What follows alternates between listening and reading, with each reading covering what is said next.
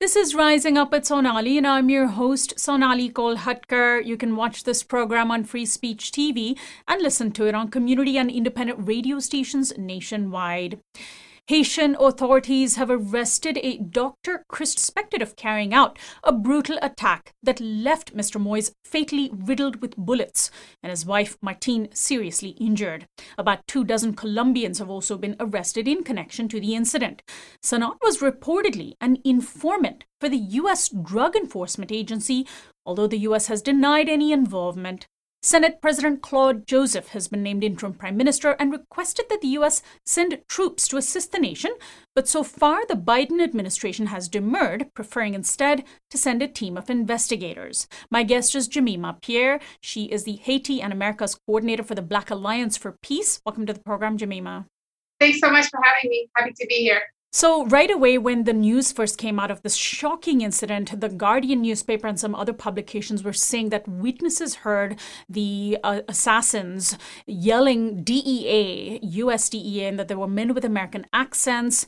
The mainstream press in the US didn't quite report that, although now they're saying that that was an attempt to implicate the DEA. What do you know about what the US's potential involvement is, understanding that, of course, this is very much an unfolding story?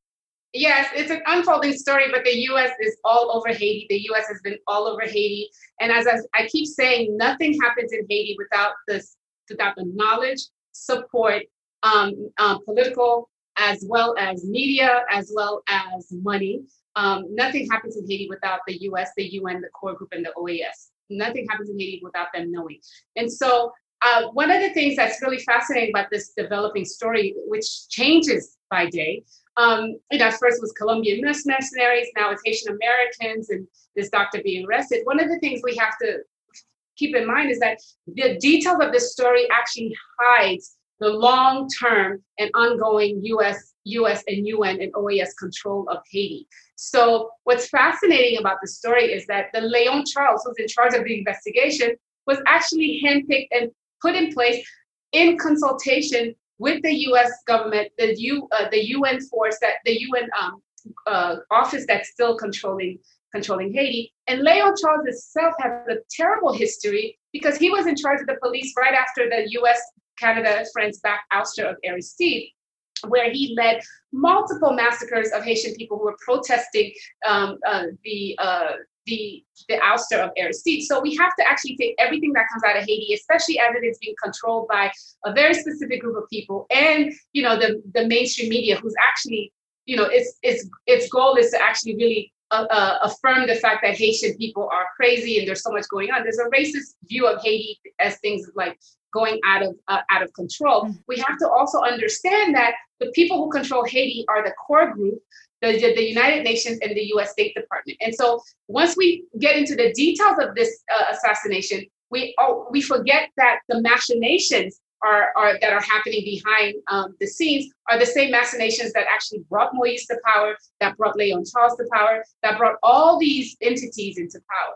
And I also have, I'm just one quick thing. Mm-hmm. Most people in Haiti don't believe the narrative, the current narrative, because everyone thinks it's an inside job, that there's a coup d'etat within the PTSK Moise party, and that these people who are brought in and put in place by the U.S. State Department are using the U.S. media, but they're using all of this to provide cover for an inside job.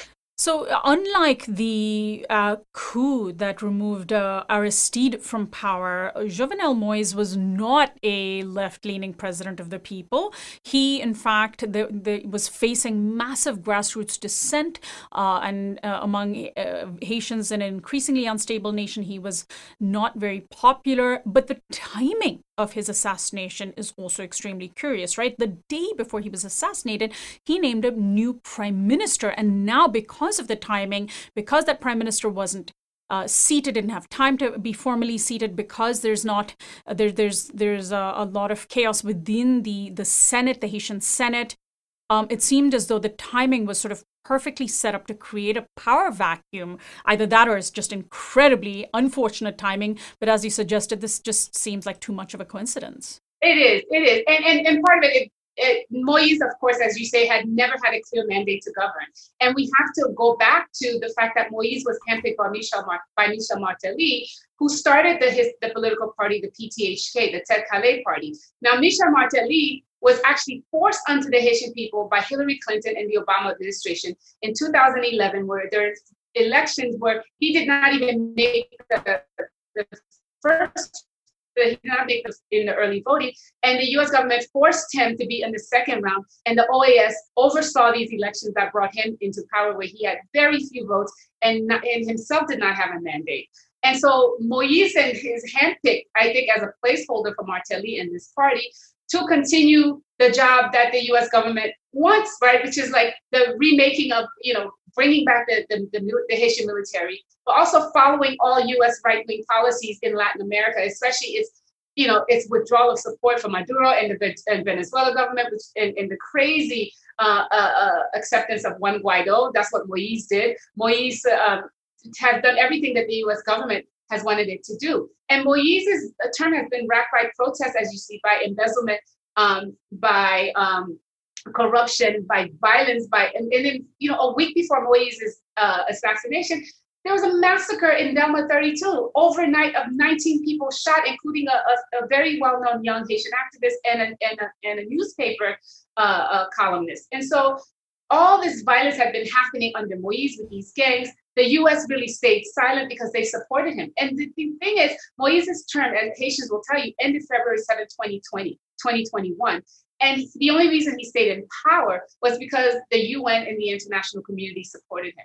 Now, about this new so-called president, Haitians don't necessarily accept him either, because he was an interim prime minister, which was handpicked by Moise. And so Moise had been ruling by decree. So there are no elected officials in his organization. So for this guy, Claude Joseph, to name himself president, and then this is where you have the duplicity of the international community, because a day after, Helen Lalim, the UN representative in Haiti, affirmed that Claude Joseph would be the president of Haiti until elections. Now, who are these international community people to make this decision for Haitians without any consultation with Haitian people? So my thing is, Moise was a bad despot, but we also have to we have to look broader to all the imperial machinations that are happening in Haiti. And all of this, the idea of intervention in Haiti is laughable, because Haiti's under foreign occupation already since 2004.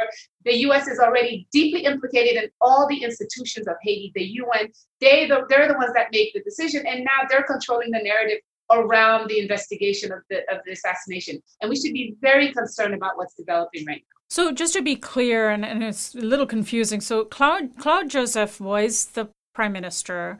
Appointed prime minister, right. And then Jovenel Moise appointed Ariel Henry, right. But before he could be seated, Moise is assassinated, and Claude Joseph then assumes the presidency. Like many other nations in the world, but unlike the U.S., Haiti has both a president and a prime minister. Exactly. So now Claude Joseph went from appointed prime minister to self-appointed interim president. And then claim state of siege, which is martial law, and is requesting U.S. troops. Right. And so that tells you, part of that is, I think they want the U.S. troops or the U.S. present there to cover, that's what Haitians believe, to cover what is effectively a coup d'etat. And there's been a recent document by a lot of members of the Haitian civil society that actually says this is a coup, and that the U.S. government, the international community is providing cover by affirming that this Claude Joseph, who was appointed by a de facto president, so by affirming this guy who was appointed by a de facto president as president, they are participating in this ongoing coup. And so this is an ongoing intervention that we always have to keep in mind, because it wouldn't be just new intervention. It would just be an extension of an intervention that's been ongoing since 2004. So where does this leave the person that was named prime minister, Ariel Henry, I believe is his name, and who is he? And also, essentially, it sounds as though it's not clear who's in charge right now. Well, who's in charge is the international community. Let's be real. I mean, we have to, Haiti's sovereignty has been snuffed out since 2004, and so we have to be real about that. Ariel Henry. So all these entities, all these figures playing in this, in this emerging, craziness around Haiti are all right-wing U.S. supported people. So Ariel Henry was part of the group that really pushed for the oust of Aristide, and he worked in the so-called Council of Sages that the UN put together once they invaded and occupied Haiti in 2004. So he was already working with the international community. So they all know him very well, including this doctor that was, supposedly the mastermind. He is a very well-known operative in the Republican National Committee. And so, these are well-known entities to the DEA, to the FBI, and the CIA. So part of that we have to understand. For me, it seems to me like this is an affirmation of U.S. control and UN control of Haitian politics. And we have to be very careful about falling into the traps of the details of this and not calling out the ongoing imperial meddling that's going on in Haiti.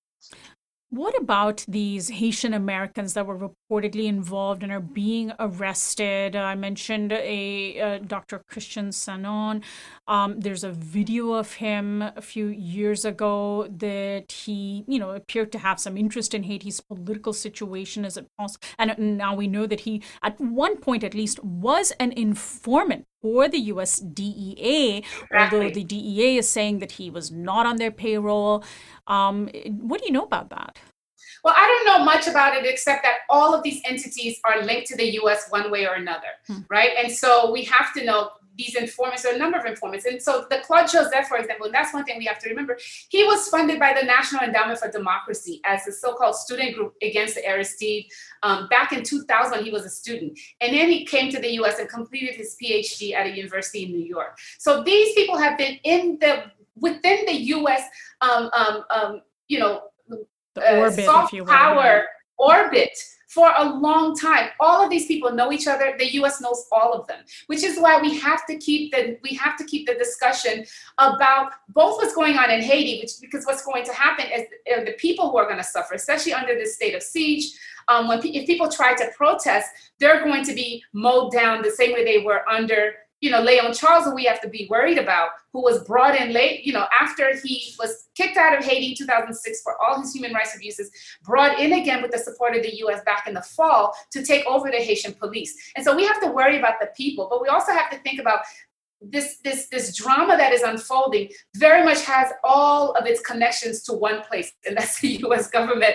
And then you have the OAS and the United Nations giving cover for all of that. What about the fact that the Biden administration seems fairly reluctant to send troops? They want to send investigators. Even if the U.S. was involved, is it possible that this may be the result of long-term U.S. meddling and involvement where they've empowered proxy actors that have now sort of taken it upon themselves to do this now? And maybe the Biden administration is sort of like, we're not sure how much we want to get involved overtly just yet.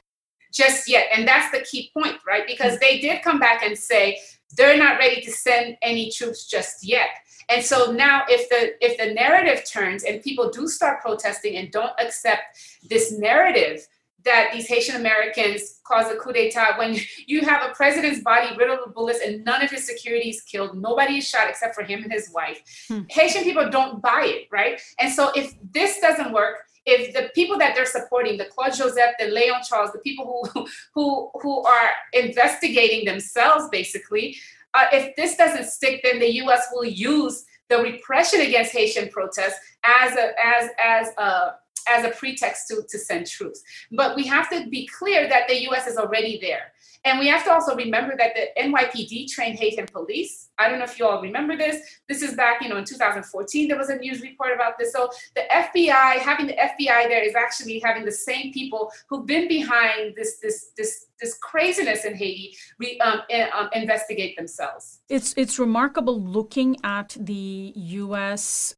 media coverage of the assassination and seeing so little of the context of U.S. involvement, so little historical framing of how the U.S. is involved historically in interfering with Haiti through the UN and even the UN's involvement, the UN's very, very problematic involvement. You aren't seeing any of that in, say, the New York Times or the Washington Post or the Wall Street Journal. Exactly. And so part of that is that's the point, right? So the narrative is because Haiti is seen as a basket case, Haiti is always seen as a basket case because there's a racist narrative around Haiti, right? You can't get any report without, the line, Haiti is the poorest nation in the hemisphere, right? And so there's always this narrative of Haiti as a basket case. And I have to point out that the last time there was a political assassination in Haiti was in 1915, and then the US invaded and occupied Haiti for 19 years until 1934. And even then, back then in 1915, Haiti was being presented as a basket case, as these Black people who cannot rule themselves. And so this narrative fits right into the way that the New York Times and the mainstream media has always reported on Haiti, as these crazy Black Haitians who don't know how to take care of themselves and who always need outside intervention. And so I always want to fight against that. And I'm glad we're having this discussion because this fits, and so because the media already feels this way about Haiti, it makes it easy for them to buy this narrative of inter-Haitian situations, that's behind this assassination, and leaves out the imperial machinations. The U.S. government, in response to the concern that Mr. Moise was overstaying his term, simply said, well, there needs to be elections at some point this year, as if just democracy is all about just having an election. And of course, there is, just like there is in every other country in the world, in Haiti, there is an actual grassroots desire for and thirst for democracy. So what would a grassroots response to what is happening right now look like if you were to, want to point people in the direction of those forces that are not getting mainstream coverage? How is civil society responding? Do they have the power to respond when the international community vis-a-vis the US and the UN are so involved and they're the ones with the weapons? Yes, and they are, and they don't necessarily have the power. Look, when in February, when Moise extended his mandate illegally, according to every measure, the grassroots actually came together, the opposition parties came together and actually named a transitional government. They were ready to say, we need to stop all of this. All these people that are there are usurpers, and they need to be gone. And we have a way forward. They've never had a chance to continue. So even Famille Lavalas released, this term called salut public, which means a complete restarting of the Haitian political process. They've not had the chance to do any of that, because what Biden did, the first thing he did to say about Haiti was affirm Moise's mandate. This is what Secretary Blinken said, right when he got into power. Now, the U.S. thinks that they can paper over this with elections, because they think by having these elections, they will say, well, we help assert democracy in Haiti. Let's know that the last few elections in Haiti have not been democratic elections. They've been run by the OAS, right, which is part of the core group which runs Haiti.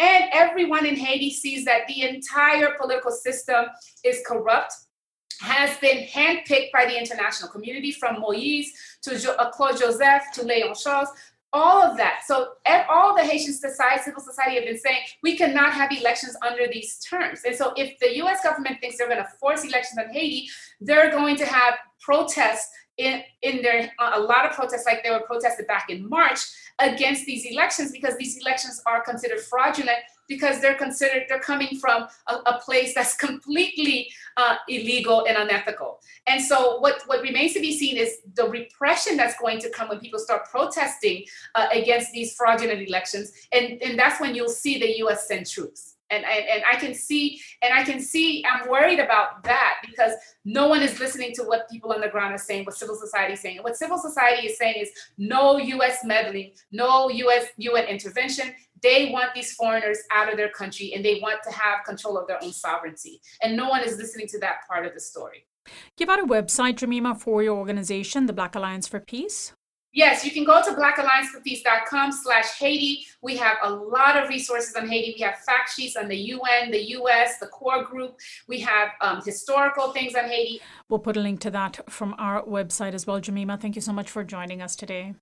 Thanks so much, Sonali, for having me. My guest has been Jemima Pierre. She is the Haiti Americas coordinator for the Black Alliance for Peace. We've been discussing the assassination of President Jovenel Moïse in Haiti and the U.S.'s role. I'm Sonali Kolhatkar. Our website is risingupwithsonali.com, where you can sign up for our newsletter and watch all of our video interviews. You can also find our audio podcast on iTunes and Spotify, and follow us on Facebook, Twitter, and Instagram at RU with Sonali.